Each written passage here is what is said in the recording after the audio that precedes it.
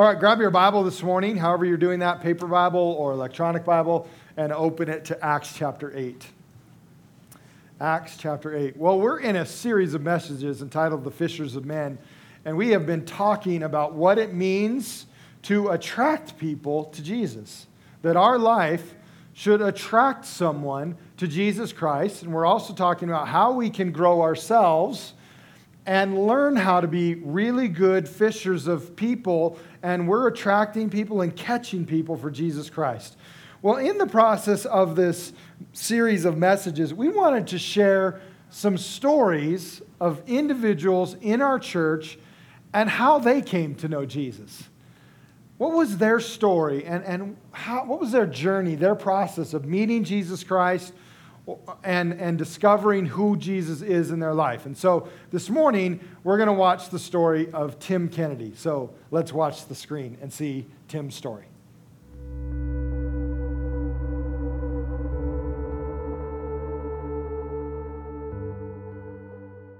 My name's Tim Kennedy. I'm a teacher at Cheney High School. Live here in Cheney, have a wife, been married for 14 years, 3 kids, all in elementary school. I've been going to Cheney Faith Center about 3-4 years now. So as a young churchgoer in my teenage years and getting into the youth group, my parents did say, yeah, we're going to church, and we went to church. But I did participate in our youth program.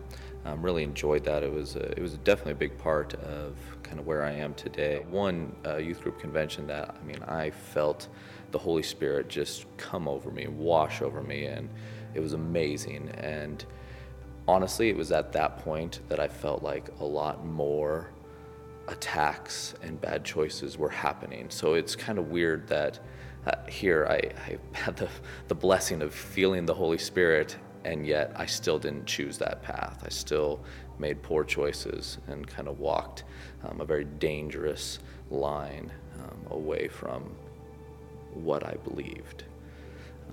And so through that, I went down to Vancouver, trying to get away a little bit from here, and went to college down there. And the first thing we did was we found a Lutheran church. My parents helped me find that, and I went there pretty much every Sunday, and even in some of those dark times, it was like that pastor was speaking directly to me. So during that time, where yes, I was going to church and still trying to hang on to that, but still making bad decisions, it was like there was a conflict, like a constant war happening inside of me, where I knew what I probably should be doing, but then I was doing something different. But again, I just kept going to church because I felt safe there. It was very comforting for me to be there. But yeah, it was a really tough time in my life. So the process kind of for me where it started to change, definitely had some conversations with my parents, but I just wasn't managing down in Vancouver, and I needed to come back home. And my parents were more than supportive of that and encouraging me. And so I came back home. I started going back to church with them and just started separating myself from situations where I could make a poor decision, and just started living good. And honestly, it was at this point that God brought me to my beautiful wife, Ginger, and that's where really it started turning for the better. And so some of the next steps for my faith journey, I think started when my oldest son was born, and now all of a sudden I want to have a better opportunity for my child, and honestly a smoother path than what I walked. And so I definitely wanted to get him into the church and involved with other children and learning about Jesus. And so Ginger and I, we found our way here to Cheney Faith Center, and here it's great because we've joined up with a life team. Through that life team, we get together, we study the Word. Our children are growing in Christ together, and they play with each other, and it's just a real safe place for our children now to learn about Jesus. So in this faith journey, the thing that's really helped, I think, is reading through the Bible together and discussing the Bible. I can read a passage in the Bible and I can think one thing, but then there's so many other viewpoints in the room that are picking up on little things. And so just that sharing of how everyone takes what's happening in the Bible, and we get to grow together in our faith. I mean, I think back to my struggling years, my faith was always strong. I always knew that Jesus was there and he was the only way to get to heaven. But what I wasn't doing is I was not arming myself with God's word. And here, not only am I arming myself with God's word in my life team, but I am strengthening that armor by growing constantly with each other. And at home, life is busy. My wife and I both work. We have 3 kids. They're very active with school, sports, whatever. But we definitely try and work through the Bible with our children. We have a little study guide that we work with them, and we're not consistent. We don't do it every night, but we do it, and the boys take turns reading from the Bible, and I'm just trying to do that. It's really big and important for me because one of the most important people in my life was definitely my mom. And as we would talk about Jesus, I still remember those talks, and just that discipleship that she bestowed onto me, I want to do the same and just bestow it onto my own children. The life of Christ is not a walk in the park. There's ups, there's downs, there's U-turns, whatever it might be. But you just have to keep on the path, and you have to keep praying for each other. I know my parents prayed for me constantly, and through that I can say that their prayers were answered, because here I am as living proof that it doesn't matter how far gone you are, you can always come back to the Lord. Tim's story is that no one is ever too far gone to come back to Christ, to be in relationship with him. Did you notice also part of Tim's story today is he's discovered that his strength and his growth is found in a relational environment. Something that he does outside of Sunday morning that helps him grow and grow strong in Christ. And so I want to encourage you, as we're launching our new life teams and different groups that are happening, jump into a relational environment this fall and watch your faith grow. Now, here's what else is great about Tim's story. Tim just did a 5-minute video for us, and he shared his story. So now Tim has a great tool to be a fisher of men, because he can tell someone about Jesus in 5 minutes. He can share his story, and he can tell them what Jesus did in them. So let me ask you a couple questions. What's your story? What would you say if you only had 5 minutes with someone?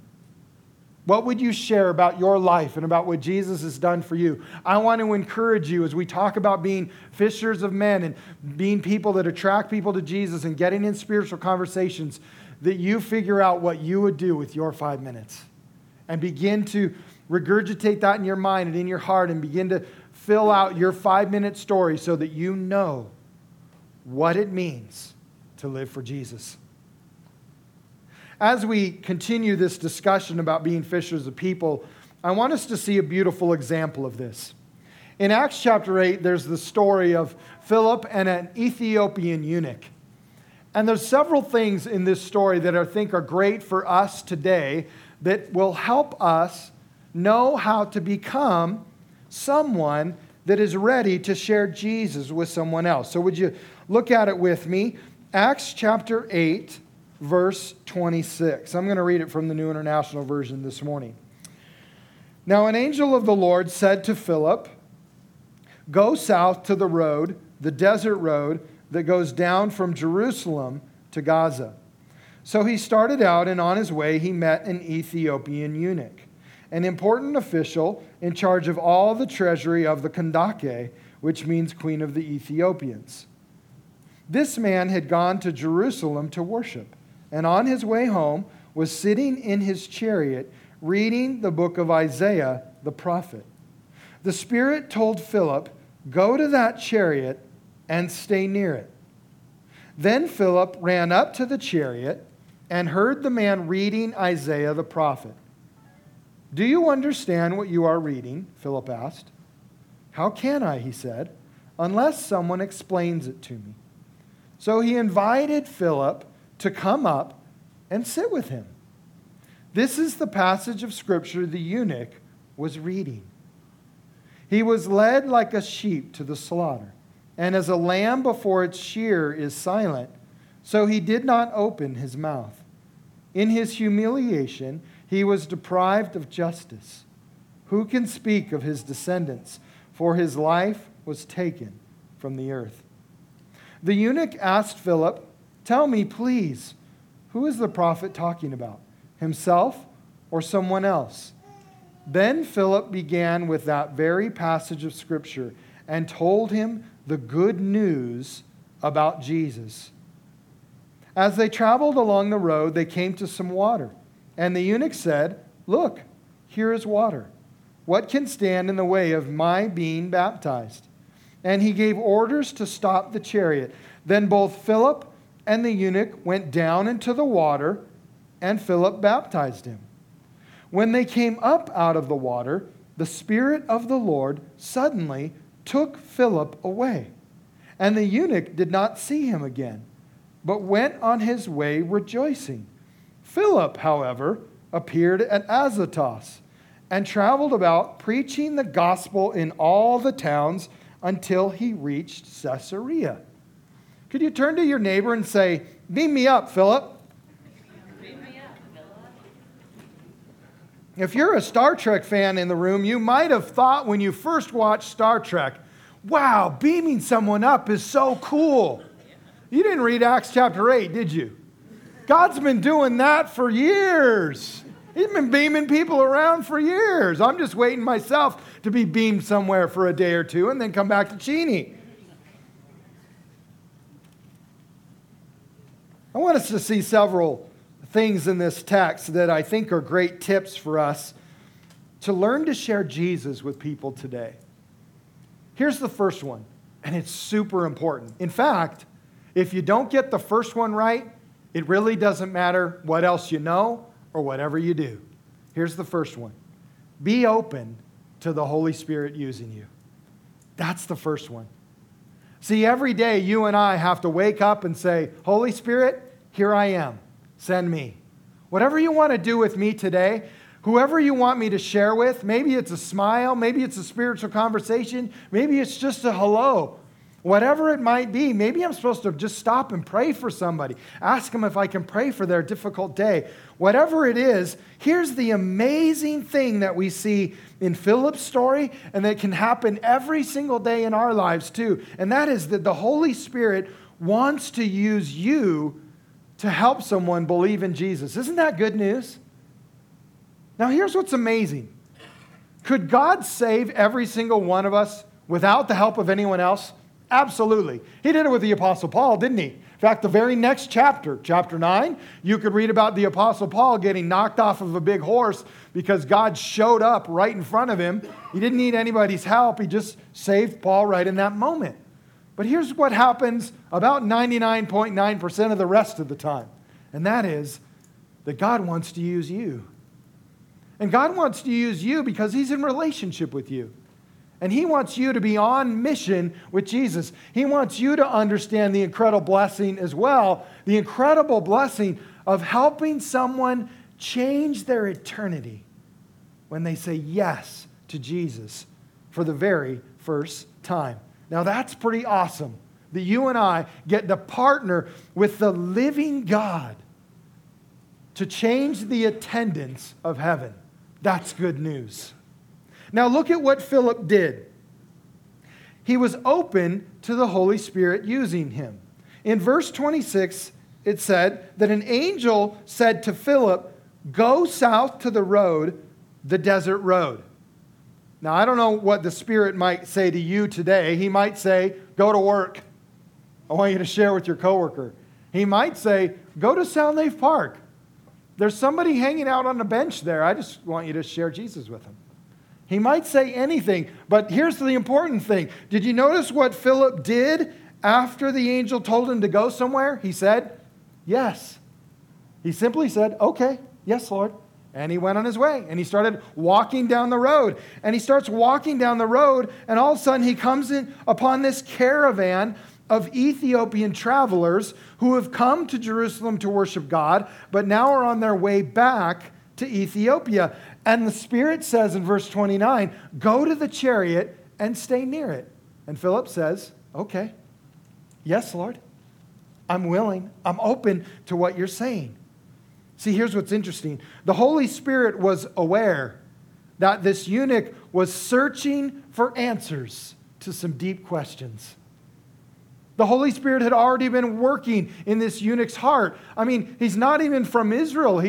How did he even find out about God? Somehow he's become a worshiper of the living God, and he's traveled all this way. The Holy Spirit is obviously doing something in his life. Maybe as he's been reading an Old Testament scroll, but he hasn't discovered who Jesus is yet. And Philip gets to open his eyes to Jesus Christ, his personal Savior and the Savior of the world.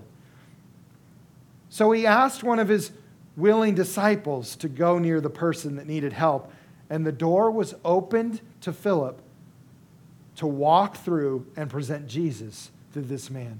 So if you and I are going to be fishers of men and we're going to share Jesus with the world, then the first thing we have to do is be open to the Holy Spirit using us. The second thing that is a really good idea and that we see here as well is ask a question. Ask a question. It's very true. People don't know how much or don't care how much you know until they know how much you care. A question starts the caring part instead of telling somebody what you know. Now look at what happens here in verse 30.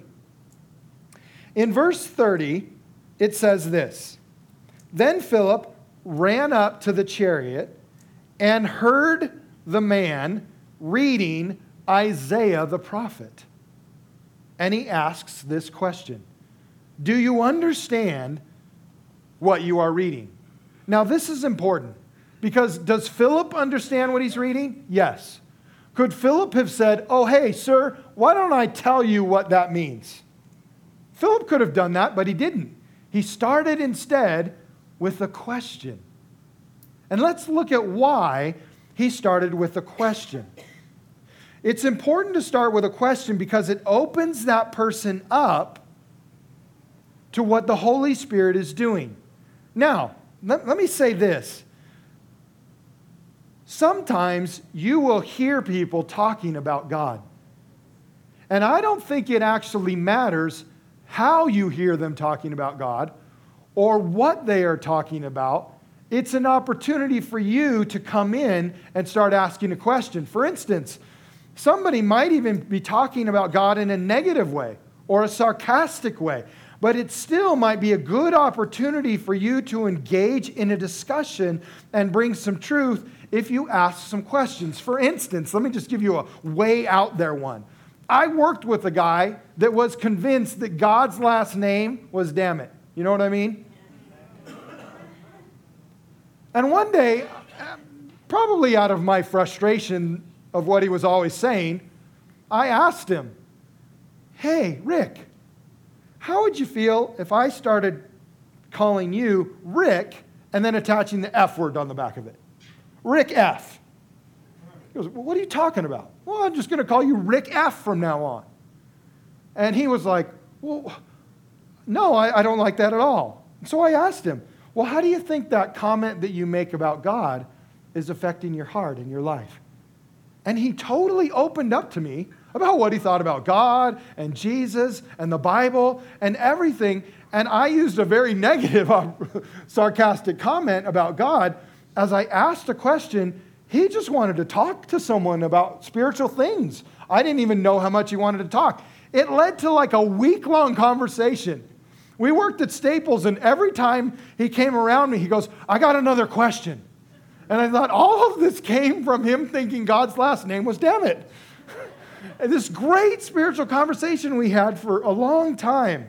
Unfortunately, it was towards the end of my work there, and I had to leave, and then I never figured out what happened with Rick. But here's what I know. The Holy Spirit's probably still working on it, if he hasn't gotten saved already.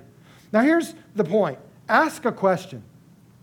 And in particular, ask an open-ended question. There's two ways to ask a question. You can ask a closed question, like, do you believe in God? No. End of conversation. Conversation's over. Or you can ask an open-ended question. What do you think about Jesus? Now they get to make a bunch of comments. Or, what do you think about God? Now you can ask a bunch of questions. You can insert God into a situation in the world or anything. Just ask an open-ended question, a question that will not garner a yes or no answer. So before you ask your question, think, if I ask the question this way, can they simply say yes or no and we're done? If that's true, then think of a different question and ask an open-ended question that will help you get into a good spiritual conversation or will lead to another good question or conversation on another day. Now, here's another thing that I think is great about asking questions. When you ask a question, it also says to that person, I care about you. I care about what you think. I care about your ideas, even if they're not the same as mine. I just care about you as a person. Instead of just bantering off about what I know, my biblical knowledge of Isaiah the prophet, I can ask a question and then it can start a dialogue. Now, here's the really, really important part that I want to show you. After Philip asks a question, and he asks if he understands what he is reading, something happens incredible in verse 31. In verse 31, the last part of the verse, it says this about the eunuch. So he invited Philip to come up and sit with him. Here's the important part. When you and I ask good questions and get in good spiritual conversation, it invites people into their lives. They want to invite you into their life because you're not acting like you know it all. You're simply wanting to share Jesus with them in a great environment, in a great conversation. And you will get invited into people's lives and into more conversations when you're open to the Holy Spirit and you ask good questions. Which leads to the third thing that Philip did and that you and I need to do well is in the same way today, and that is talk about Jesus and his cross. Now, there is nothing coincidental about this story, is there? This is not a random happen chance thing where Philip is just tripping down the road and falls down and all of a sudden looks up and here's a caravan of people and they happen to be talking about God. That's not what happens. This is a divine moment. God's doing something very special right in this moment. But here's what Philip does. Philip uses his opportunity to talk about Jesus and the cross. This is amazing. This eunuch happens to be reading the quintessential Old Testament prophetical verse about Jesus Christ. This is not an accident. This is not an accident at all that this man is reading the verse about Jesus on the cross. He was led like a sheep to the slaughter, and as a lamb before its shears is silent, so he did not open his mouth. This verse is a specific prophetic verse about what Jesus did on the cross for you and for me. So the door has been opened for Philip to share about the cross of Jesus Christ, to share about the resurrection of Jesus Christ, and to share about everything that Philip got to see Jesus do as he walked around with Jesus for 3 years as a disciple. Now, this is extraordinary because Philip takes the opportunity to share Jesus, to talk about Jesus, and then share the good news. Verse 35 says, then Philip began with this very passage of Scripture, the one about Jesus and the cross, and told him the good news about Jesus. Philip probably talked about Jesus telling his disciples about how he would die for all mankind to save us from our sins. He might have mentioned the power of the cross in our lives to forgive sin and make us right with God the Father. He would have had an opportunity to talk about God's love for all mankind and his amazing grace to leave heaven and come to earth and die for you and me. He could have shared about all of the miracles that Jesus did and all of the wonderful things that Philip saw Jesus do. See, when we get the opportunity to talk to someone about Jesus, we need to be sure to share about Jesus' cross. Because the cross is the reason we have salvation. The cross sets us free and makes heaven possible. The cross is what gives you and I a new identity, a new life. We are changed completely. We don't have an identity crisis anymore. I know who I am in Christ.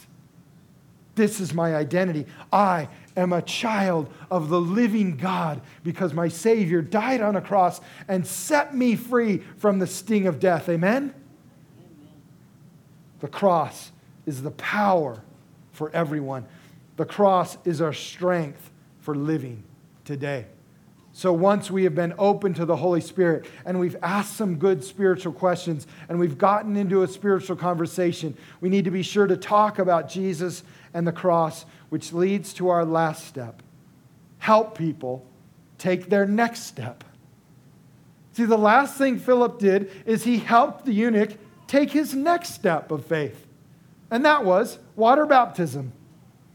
See, after the eunuch believed in Jesus Christ and in the cross and in the resurrection, Philip got to take him down to this water and baptize him in Jesus Christ. Help the eunuch make a public declaration and say yes to Jesus. So help people take the next step. Now, here's what's interesting.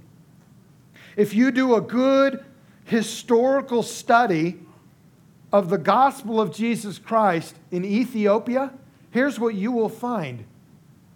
You will find buildings being erected to Jesus as early as the 2nd century. How did the gospel of Jesus Christ get all the way to Ethiopia? I'll let you think about that question, even though I think you might know the answer already. Here's what's interesting. When we know someone that has said yes to Jesus, it doesn't end there. In fact, it's only the beginning. Ladies, let me ask you a question. When you went to the hospital and you gave birth to your first child, and that child came out of you and it started crying, and the nurse wrapped it up and put it on your chest, was your first thought, I think I'll leave this baby here? No, that was not your first thought. Your first thought was, I want to get out of the hospital. This food's awful. And I want to take my baby home. And I want to raise this child to love Jesus all the days of its life, right? That's what you were thinking. So when you have a friend that says yes to Jesus, why don't you disciple them?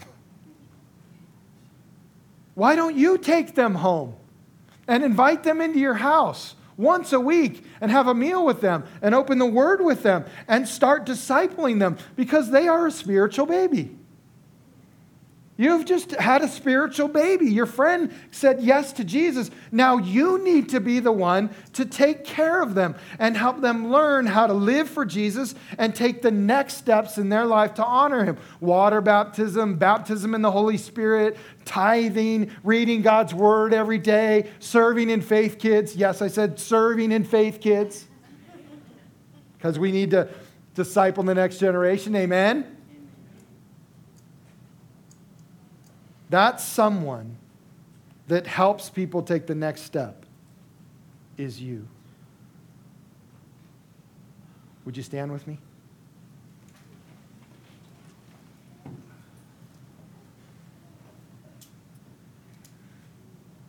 This is what it means to be a fisher of men. This is what it means to attract people to Jesus. And this is how we help people believe in Jesus and disciple them. We're open to the Holy Spirit. We ask good, open-ended questions to get into spiritual conversations. And then we talk about Jesus and the cross. And it doesn't stop there. We help them take their next steps of faith. Would you pray with me?